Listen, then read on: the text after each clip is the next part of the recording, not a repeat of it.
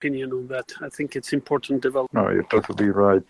Turkey is doing right now what he should do, and I think that with that talks with Turkey that they were a bit. I see it as a little child stamping his feet because he didn't get his way. But at the end, the European Union did get their way. They have a way to handle with Erdogan and Turkey. Nina. No. Oh, sorry, Nina. Leon. It's Leonard, Kev, and then Nina. Exactly. Okay, thank you, John. I just had a quick question for M, if he's still on the panel. I'm not sure, but it was with specific reference to the goings on in and around Syria, and we've had some information or data that came out of the Syrian sector, and specifically with reference to the Russians withdrawing certain force capabilities and perhaps various assets and so on. And I haven't heard anything further in that reference at all. And I know M obviously is closer to has much closer eyes on the situation than we do, for example, in North America. And I just wondered if he had any light that he could shed upon those goings on, and with specific reference to any impacts that may be happening or that he may have observed with regard to the Ukrainian theater. Thank you. So M dropped off the panel, unfortunately. So unless he comes, hopefully he can come back. If not, he's listening. Okay, yeah, I think he's still listening. M, if you want to come back up and take a shot at this, please feel free to do so.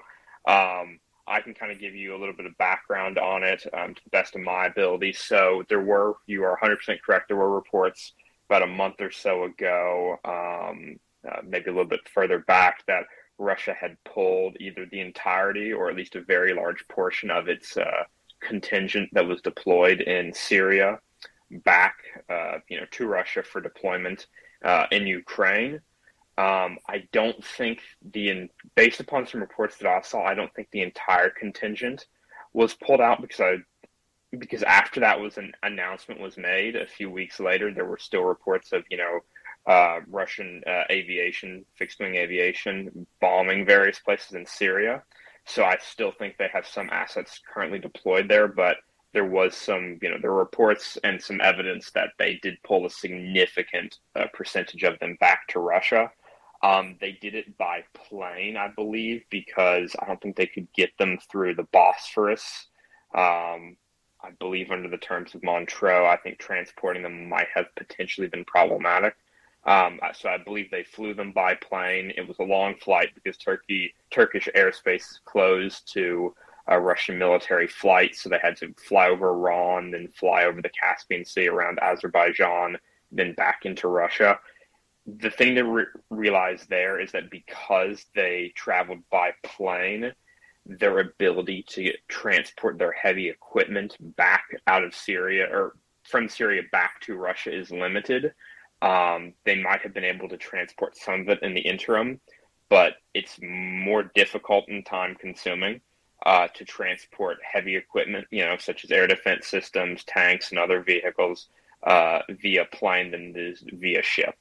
So even if they pulled the people back, a lot of their heavier equipment I suspect is probably still in Syria. And I don't think they pulled everybody out. I think they at least still have some fixed-wing aviation assets in Syria, and presumably with those ground crews and other necessary logistical, and support equipment for those. Right. That certainly helps. Thank you, John. Not a problem. And I should also itself wasn't overly large to begin with. I think it was like sub 5,000. I think it wasn't a particularly large number. It's probably not going to make a difference in the grand scale of things anyway, even if they could get their heavy equipment out. Let's go to Kev and then Nina. Hi guys. I'm really glad that Twitter is back online, and hello to everyone. I I just wanted to go off on a tiny tangent and just think about how we arrived here. And just if we can all think about a little bit of the history of the past 20 years, this is no surprise. And we have to look at a couple of facts. Since before 2014, the UK and the US has been training the Ukrainian forces. If it wasn't for that, then Putin and his gamble would have won, and Ukraine would have been now a Russian vassal state. So we saw this coming. We saw it coming because of what happened in Syria, and we saw it coming because of what happened in Georgia, and we saw it coming because of what happened ever since Putin came to power. He has no value on human life whatsoever. He is quite prepared to devastate cities. He's quite prepared to just pound entire towns into nothingness. And they do learn. The first time they went into Georgia with just tanks, they got blown to bits. Then they did tanks and infantry. They did a little bit better. After Gulf War II, the West was not having quite the appetite for getting involved in geopolitics and war. So we kind of backed off. And what happened? Well, Syria happened. They used chemical weapons. We did not respond to that. That was a red line. It's always been a red line for the West. Any chemical weapons is an instant response. And the UK Parliament said, oh, well, last time you said that there was weapons of mass. Yeah, I think we lost Gav. It's there is some good point in that essentially Russia was salivating upon this for many years. Unfortunate reality is that the invasion was long in the planning. We know about Tuzla incident, the Tuzla Island, which happened even prior to the 2013 when Russia was attempting to capture an island in the Kherson Strait, where right now the bridge is. And they planned the operation in 2013, and they backstabbed the country when the executive branch was merely non-existent, and then they injected their special forces into the east of Ukraine to start the war in there. So that started from those times, and the war was on for 8 years. It's also unfortunate that we it shifted into the background for everyone, and right now it got reinvigorated just because Russia was essentially planning to do so for so many years. That said, back to you, Finance and John. Hey, Walter, while I have you here, can I ask you a couple questions? Absolutely, should. Since we're discussing raising money for tourniquets and Marine aid, and you're a doctor, can you tell us a little bit about the medical value of a tourniquet in a combat situation? Yeah, absolutely. So, tourniquet is not an expensive piece of equipment. It costs around $30. Which is obviously a decent, good tourniquet. The number one preferable tourniquet is CAT or CAT. This is specifically the one that we are trying to raise money for, raise donations for. We're trying to procure 1,000 tourniquets for Ukrainians, for Ukrainian defenders and Ukrainian civilians. When someone is wounded into his extremity or her extremity and there is a severe hemorrhage, tourniquet, and a good tourniquet, reliable tourniquet like CAT or SLF tourniquet has often a difference between life and death of a civilian who ended up under Russian rocket attack, or Ukrainian defender or combat medic who is applying a tourniquet to a soldier. So it's crucial. Every individual first aid kit has to have one, at least one. Usually, actually, they have two, because of the types of the injuries and multiple shrapnel wounds, and therefore multiple wounds and points of hemorrhage and different extremities. So it is crucial. It is like one of the staple things going to individual first aid kit. And it essentially makes the survivability of a soldier or civilian possible prior to him being delivered to a place where medical care is, or specialized medical care is available. Again, we're trying to raise money for 1,000 CAT tourniquets. They're the best option for individual first aid kit. The next best option is SOF tourniquets. They have some somewhat of an issue because they require at least 2 people to administer those. They are somewhat challenging to be administered on oneself. So therefore, if you have SOF, it's an excellent tourniquet, but you can administer it ideally on someone else. If you have CAT or CAT tourniquet, it's the best option to administer it on yourself. There is no problem with that. So that's why we are raising money and donations for essentially 1,000 of those. And this is literally potential 1,000 human lives saved. This is not the first time we're doing it. We already procured about 1,100 of tourniquets prior to this fundraising event. And right now it's like the second push. We had Ukrainian combat medics from hospitalers in this channel. They emphasized the importance of this contraption of the good tourniquet. And it's something as little as $30. It's often the difference between life and death. Something as little as $30 is the difference between life and death. And it's just, a couple of coffees or 2 beers or whatever. And we can make this difference. We can contribute. If you did already contribute, please spread the word. If you cannot financially help or contribute, it's also important basically to spread the word and let everyone know that the war continues and people are being killed in Ukraine every single day. And this little thing that we're doing actually makes a big difference for people on the ground. And again, something as little as $30 CAT or CAT tourniquet is crucial and saves a life. So we have the option to save some lives together. Please contribute, please donate, please spread the word. Again, it's important, and I believe it's a good cause, to say the least. Thank you, Walter. Let's move back to their scheduled programming. $30 buys a Ukrainian a tourniquet. I would say Ukrainian soldier, except that Russia seems to hit non-military targets every day, so it's really just a Ukrainian because civilians are being hit every bit as quickly as soldiers are, it seems, at this point. Jacob, your hand is raised, sir. Thanks, Finance. Walter, I was hoping that you're still listening. I was curious, not to take attention away from the tourniquets, which are obviously an important fundraising goal for Maria Aid. I'm curious, we'd heard in recent years about inventions that were meant to revolutionize wound care on the battlefield. I recall specifically some invention that was almost like absorbent balls or clotting agents that you would stuff into a wound. I'm curious, I'm just wondering whether from a physician's perspective you know anything about this, if it's seeing any usage in Ukraine, if it's saving lives, or if that was just something that didn't turn into anything or it's not available yet. Oh, Walter, are you there? Our host appears to have walked off for the moment. I'm sure he will be back to ask questions too. You have a non-Walter question. We will try to get him back when we can.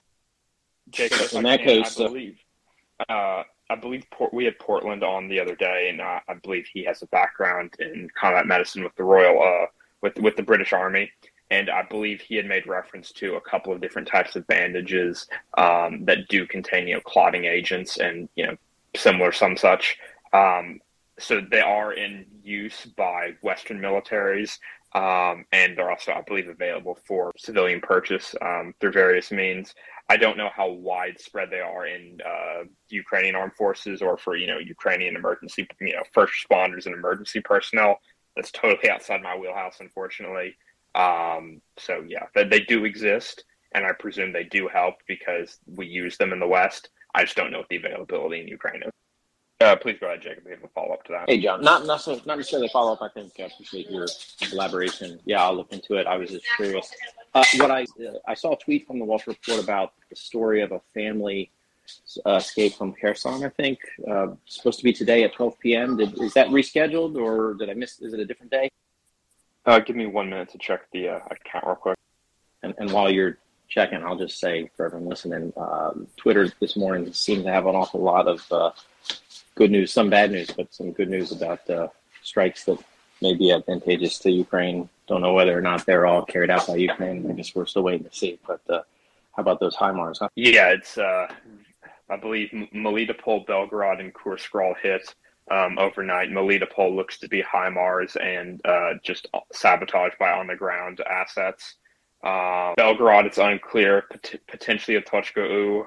We were thinking that it was something else last night, but some photos, just based upon some rough math that was done, based upon some video, and trying to estimate the terminal descent velocity. But we now have some images out that indicate it was probably a Tochka.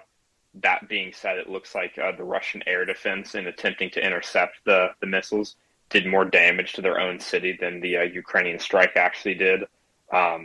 It looks like a number of houses and other areas were damaged by, were damaged by the Russians themselves, by their own interceptors, essentially fragmenting and landing on people's houses. So, fun day to be a Russian civilian. And in Kursk, it's unclear. Some claimed photography was released. I say claimed because it was released by the Russian regional government there, of a crashed, what appeared to be a Tu-141. That's what I think it looks like based upon the image that I saw.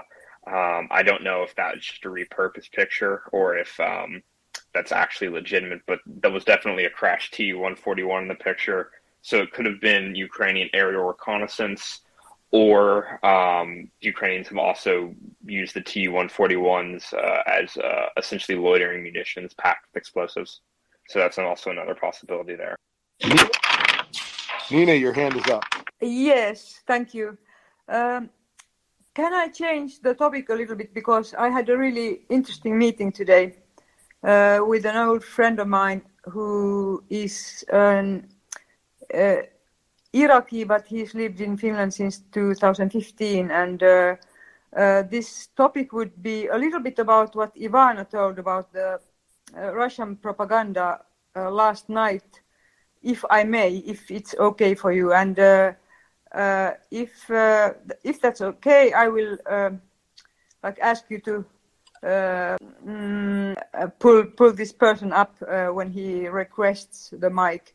And I can see that M has his hand up, but if you may, I will do this. Thank you. M, welcome back. And thank you, Nina. M, can you hear us? Loud and clear. I believe there was a question about Syria. Yes, Leonard had asked a question about the Russian contingent in Syria, and if you had any new info on them. I gave a brief rundown of some of the initial reports that we had seen that they withdrew. I kind of gave some background on that, and then also referenced the fact that some airstrikes have occurred since then. So they've obviously left some portion of their forces behind. So any additional info you have would be very appreciated. The Russian garrison in Syria right now is trying to prevent the Turks from establishing a buffer zone and expanding further into northern Syria. That's their mission there right now. I've seen a couple of activities, but, it's more or less same but different. Nothing has changed on the northern Syrian front.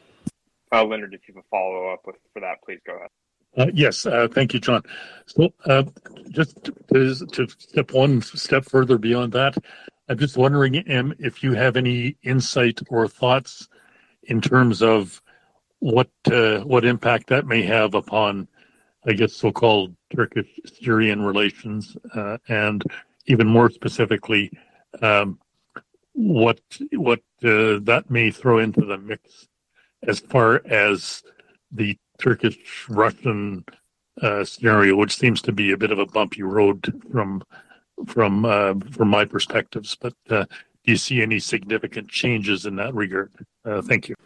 As far as the current Syrian government is concerned, what happened in Syria was a hostile intelligence service funded uprising against the Alawite regime in Syria. The Alawite, or Shia al-Alawiyya, are a Shia sect that controls Syria. They control most of the business interests, and they control most of the government. The way the Syrian government under Bashar al-Assad dealt with this was by releasing Sunni jihadis from prisons to hijack the peaceful uprising against them and turn it into an insurgency. And then they invited the Iranians, because they are Shiite as well. The current Iranian government is a Twelvers Shiite, which is another sect in the Shiite Islam. So they brought in the Twelvers, and the Twelvers started this holy war against the Sunnis. The various factions of Sunni jihadis operating in Syria are well documented, and it's beyond the scope of this space. And it's quite expensive to discuss. Then when the Iranians got too much of a foothold in Syria, the Syrian government invited the Russians right after what happened in Maidan and Ukraine. As per international law, as per the defense treaties they have signed with the current government of the Russian Federation. The whole purpose of this was to prevent the Sunni-funded jihadis from establishing a land bridge that would enable a pipeline, a gas pipeline, to reach the Mediterranean. And then when the Iranians came in, they also wanted to establish a land bridge to extend another gas pipeline that goes through the Shiite regions in Iraq, or the Shiite-controlled regions in Iraq. Now, current Turkish government believes in a pan-Islamist version of the Middle East, where they can revive a new Ottoman Empire, or a federation of Islamic states modeled after the EU, but deriving their mandate to power and their mandate to authority from religious authority over their populations, which are mostly Sunnis. When this proxy war resulted in a stalemate, the Turks realized that they needed to establish a buffer zone between their borders and the Syrian borders in order to crack down on the Kurds operating in Syria and operating in Iraq, and so on and so forth. This is a regional conflict. It has its dynamics rooted in global geopolitics and global international relationships, and it's connected to the war in Ukraine in a way. But the current tensions on the front between Turkey and Syria, as well as the Russian involvement in Syria, are not that, what's the proper term?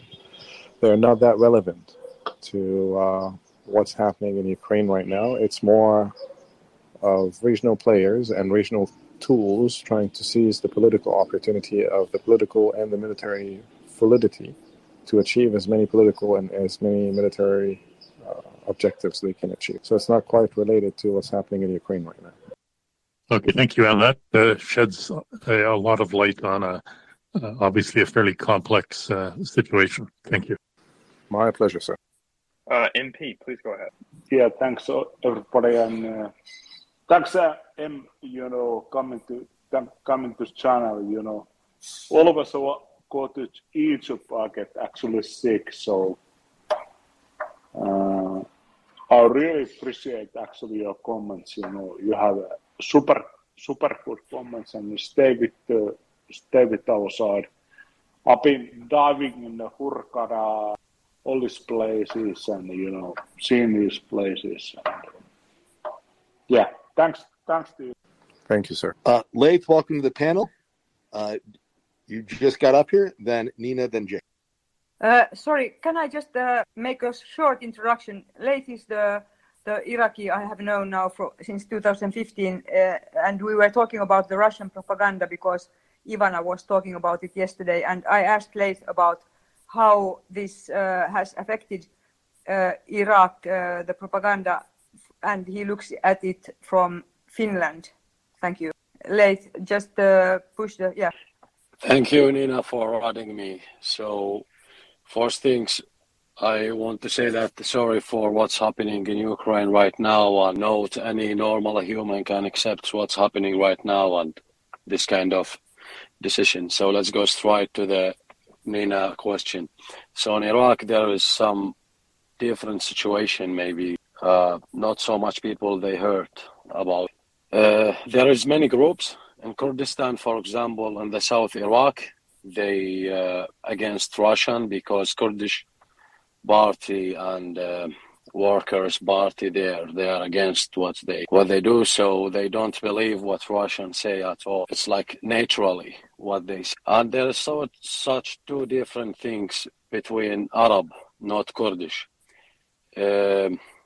Exactly or especially the Muslims. So there is two groups in Muslim, Sunni group and Shia group. So the Shia group, they believe what Russia do, even if it's not truth.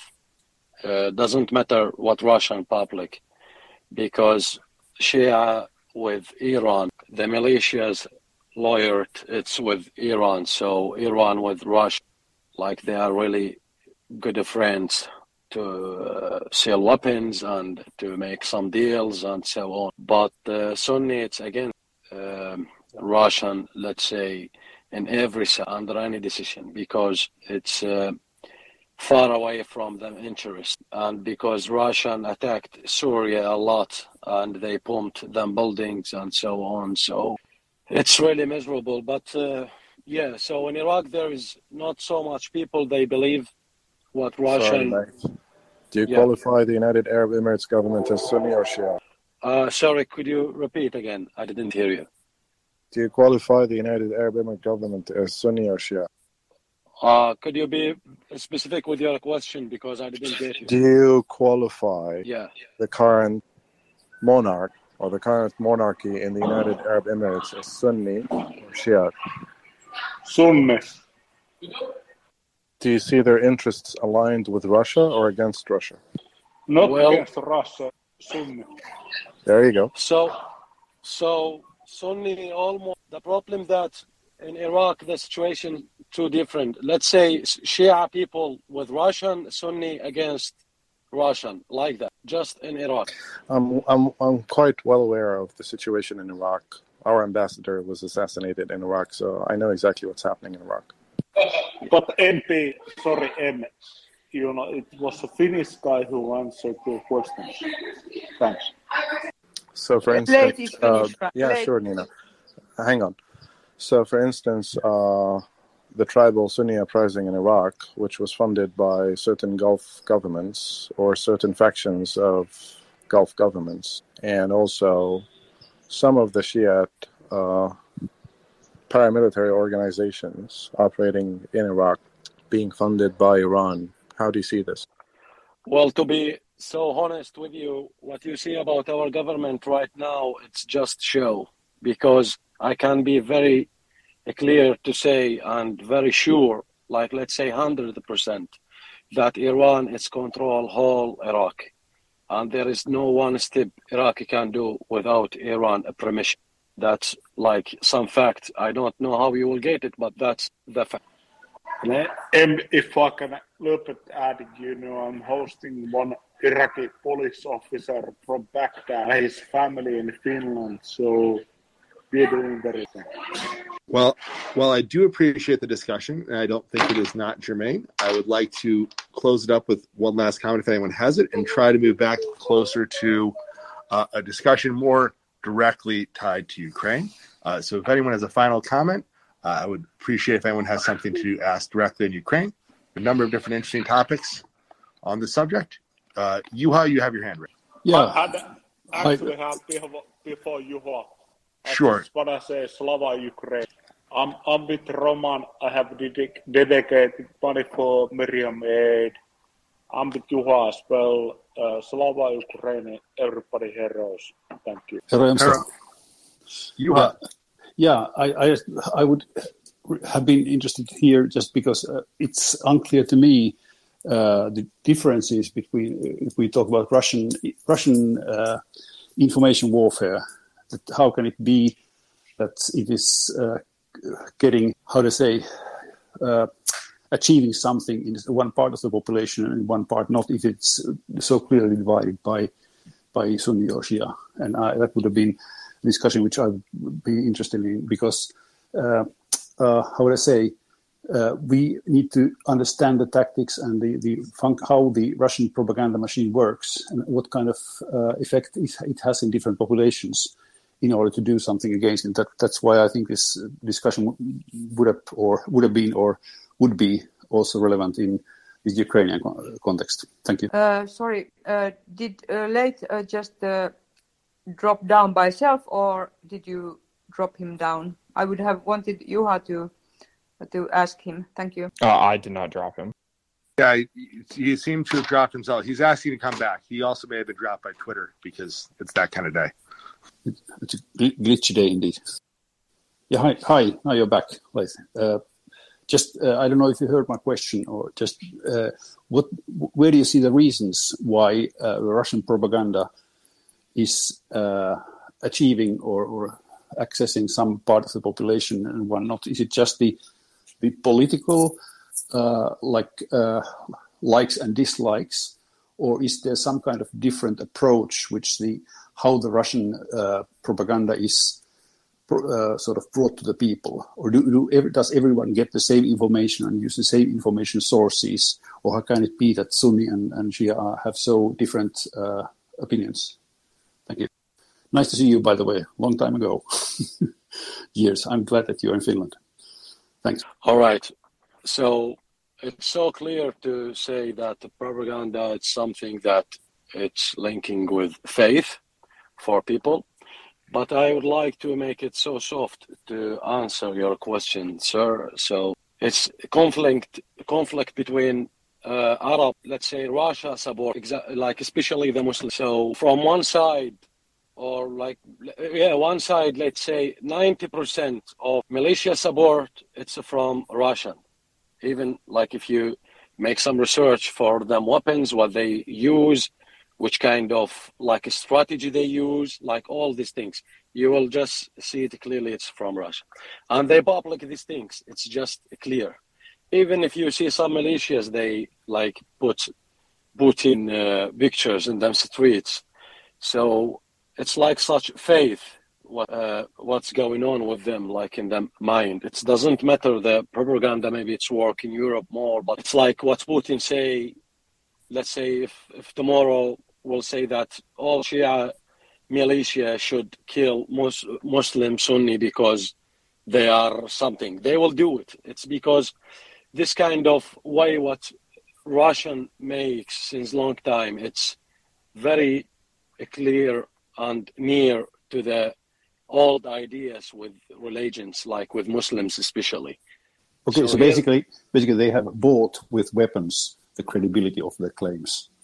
That because Russia delivers them weapons and supports them in any way, then they accept anything Russia says, pretty much. Right? This is one of the things, and the second thing that it's because Russia supports Iran a lot, and Iran for Shia people who lives in Iraq, it's something more than important than the God.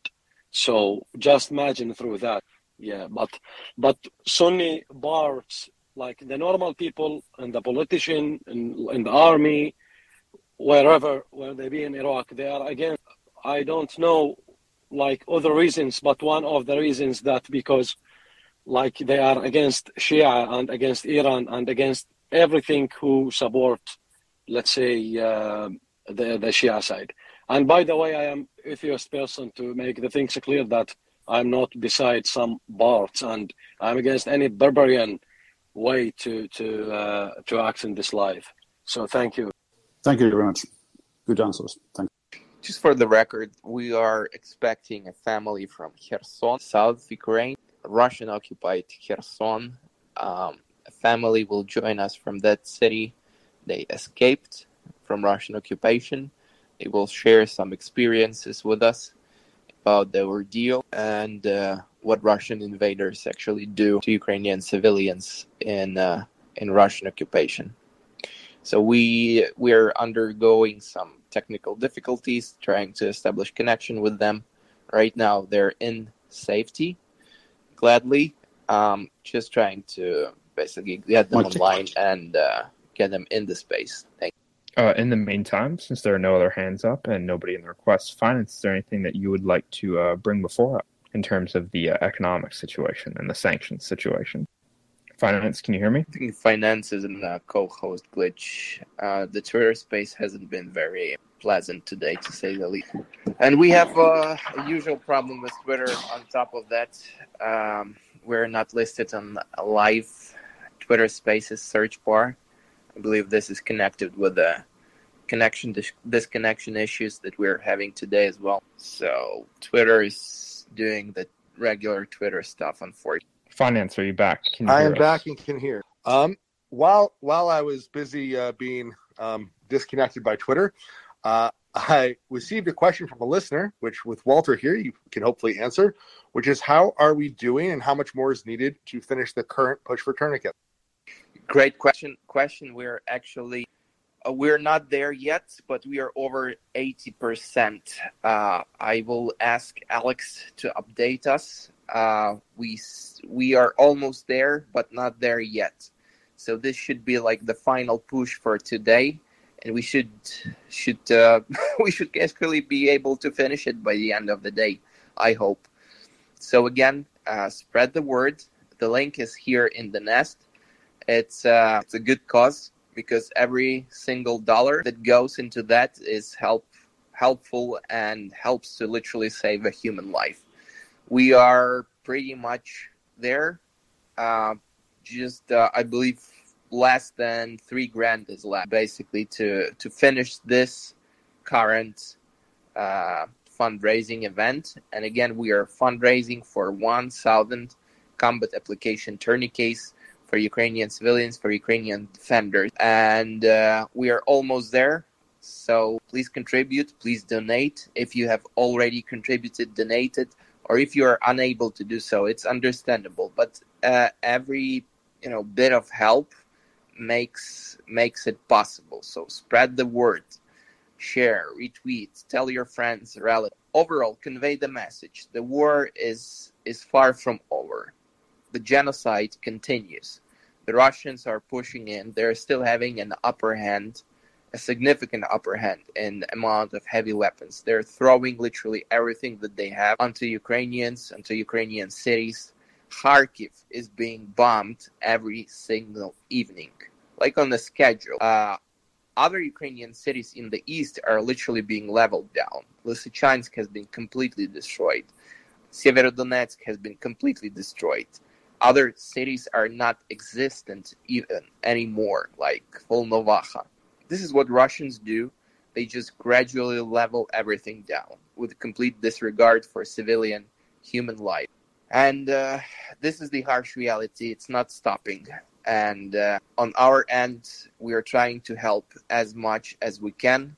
Right now, we're essentially fundraising for this 1,000 combat application tourniquets, and for everyone who is having a blood-threatening hemorrhage from his hand or leg, any extremity. This simple contraption that costs around $30 is often the difference between life and death.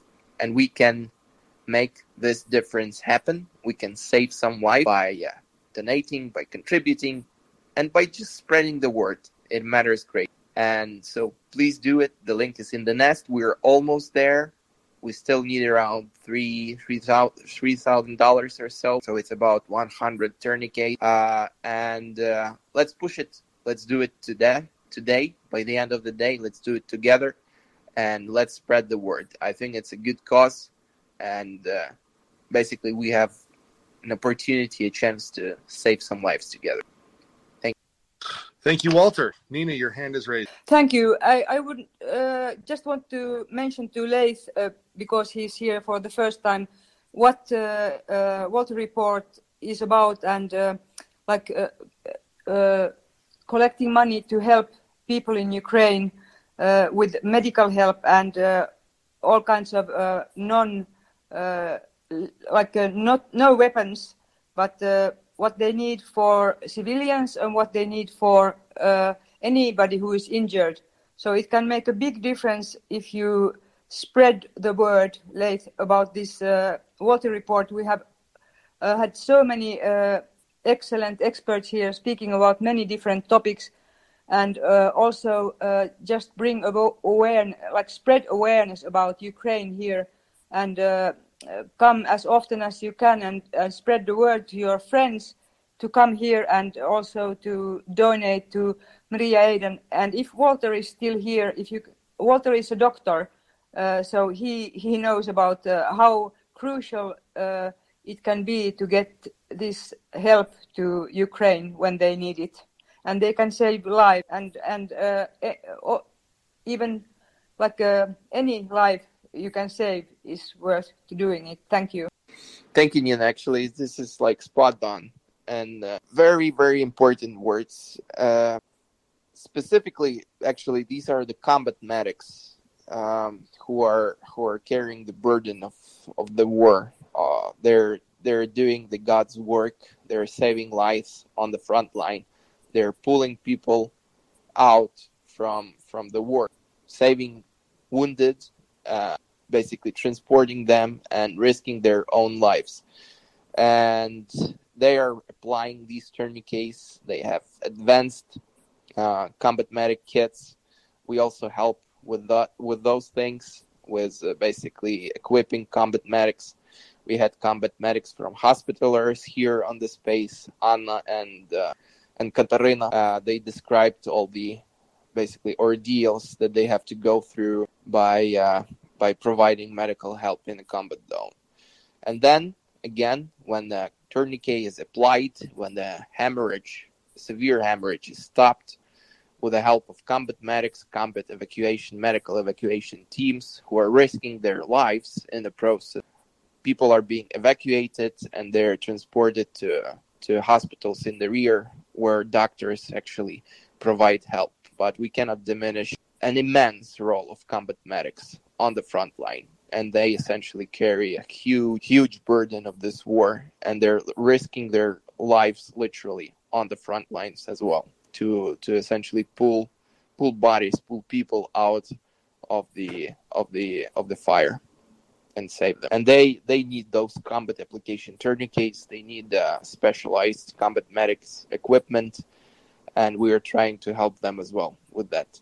And I think it's a good cost which is worth basically contributing to and spreading a message about. So please do it, and every little bit of help matters, because it's something that it's quite heartwarming, because Ukrainians managed to raise amount enough for 4 Bayraktar combat drones by donating as little as $1 or $2.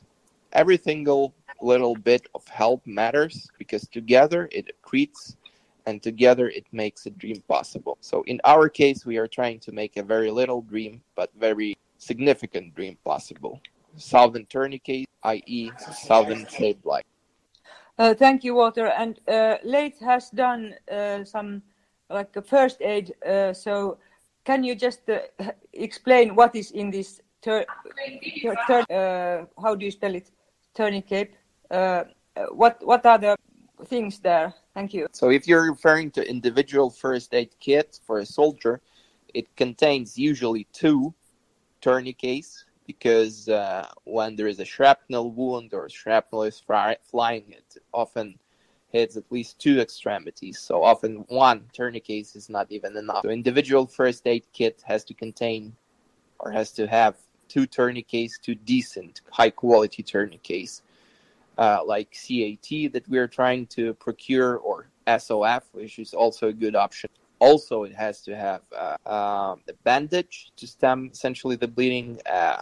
What else? Nasopharyngeal tube with jelly, burn dressing. So these are like basic, very basic essentials for individual first aid kit of an individual soldier or for a civilian who receives help. Also, hemostatic dressing or hemostatic bandage that is also necessary. So these are the staple. The combat medic's backpack or his kit is a bit more extensive. It has occlusive patches in case of pneumothorax, in case of pneumothorax, specialized needles to relieve pressure, pneumothorax, and other stuff. So, but even a basic individual. With that, I'm going to hand it over to Walter. And M. Mouse is the host of this family. So everybody, please give a Walter Report welcome to our family that made it from Kherson through Crimea into Russia and then Latvia. Hello. Quite a journey. Welcome, M. Mouse. Hello. Pleased to meet you. Likewise, welcome. Hello. Sergey works much best. Sergey's English isn't that good, so Battlemoose said we could speak in Ukrainian. Is that right? Correct? Будь ласка, на українському, якщо можна. Звичайно, ми будемо говорити по-українськи. Єдине, що я вас попрошу, не говоріть дуже довгими фразами. В плані 2, 3, 4, 5 речень. Тому що якщо ми говоримо довго, тоді трохи втрачається контекст при перекладі. Ви говорите, робите паузу, і ми перекладаємо. Раз? Окей. Я зрозумів, так. Alright, so we're gonna do a translation in the process. Sergey will tell us his story and story of his family that had to evacuate from Kherson from Russian occupation. All right, back to you, Mouse. Як можна до вас звертатися? Волтер? Так. Окей. Мене звати Сергій. І моя жінка Катерина, ми з Херсону. So Sergey and his wife are from Kherson.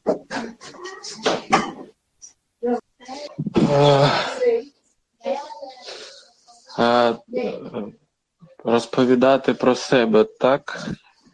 Скажіть, по-перше, що ви робили, може, в Херсоні в 2 словах, і як вас застало 24 число? So I'm asking, what is Sergey's background, what did he do in Kherson, and what happened on the 24th, where the war caught him? Зараз моя жінка розкаже. Ми були Доброго дня. Ми були у ліжку, спали ще, коли почули вибух. Ми спершу не зрозуміли, що це таке сталося. В нас була паніка.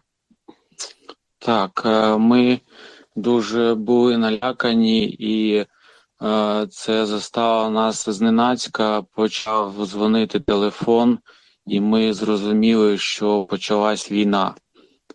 Були дуже жорстокі вибухи біля Чорнобаївки, це 8 кілометрів від Херсону, аеродром. Воєнна база там була. Дякую. So the war caught him by surprise. Obviously, they were sleeping in the morning in their bed. They didn't understand what happened because there were massive explosions nearby, and they were scared. And the war started essentially in the morning on the 24th, and massive explosions were happening 8 kilometers, just 5 miles away from them. From Kherson on Chornobaivka military airfield as the Russians invaded. Потім ми почали думати, що робити. Нам люди рекомендували виїжджати, але ми щось не вірили в це. Почали дзвонити і шукати відповіді, що робити далі. So they started to figure out what to do next. They were advised by their friends and other people to essentially to leave Kherson and to evacuate, but they started to make calls and figure out what to do next. Потім я вирішив піти до воєнкомату і взяти якусь зброю і хотів захищати місто. Але вже воєнкомат весь виїхав, і після обіду війська окупантів були вже поблизу міста, і почались великі бої. Ми сховалися в підвалі і сиділи там, чекали якоїсь інформації. So Sergey tried to get weapons and tried to defend the city. He went to a military recruitment office, small military base, mostly military recruitment office. But at that point, even right away, essentially, they evacuated already because Russian invaders managed to almost reach the city, and the battle was raging nearby, already close to the city. And they essentially couldn't get the weapons, so he couldn't do it. So he went with his family to the basement and basically took cover. Наші воєнні захищали наше місто, але були великі втрати, тому що сили були нерівні, і російські війська зайшли вже десь біля обіду, вже були в Херсоні. Багато хлопців робили коктейлі молотів і теж захищали Херсон, але їх розстріляли з танків. Це було дуже жахливе видовище. Багато людей вийшло захищати місто, але їх вже нема в живих. So, unfortunately, first of all, a lot of people went into the streets. A lot of citizens from Kherson, civilians, went into the streets to defend the city. They were willing to do so, but the force was, unfortunately, Russian invaders had the upper hand. They had a way bigger force, and the Russians already were in the city outskirts by the midday or closer to the evening. They were pushing into the outskirts of Kherson city. A lot of guys, a lot of civilians went into the streets. They started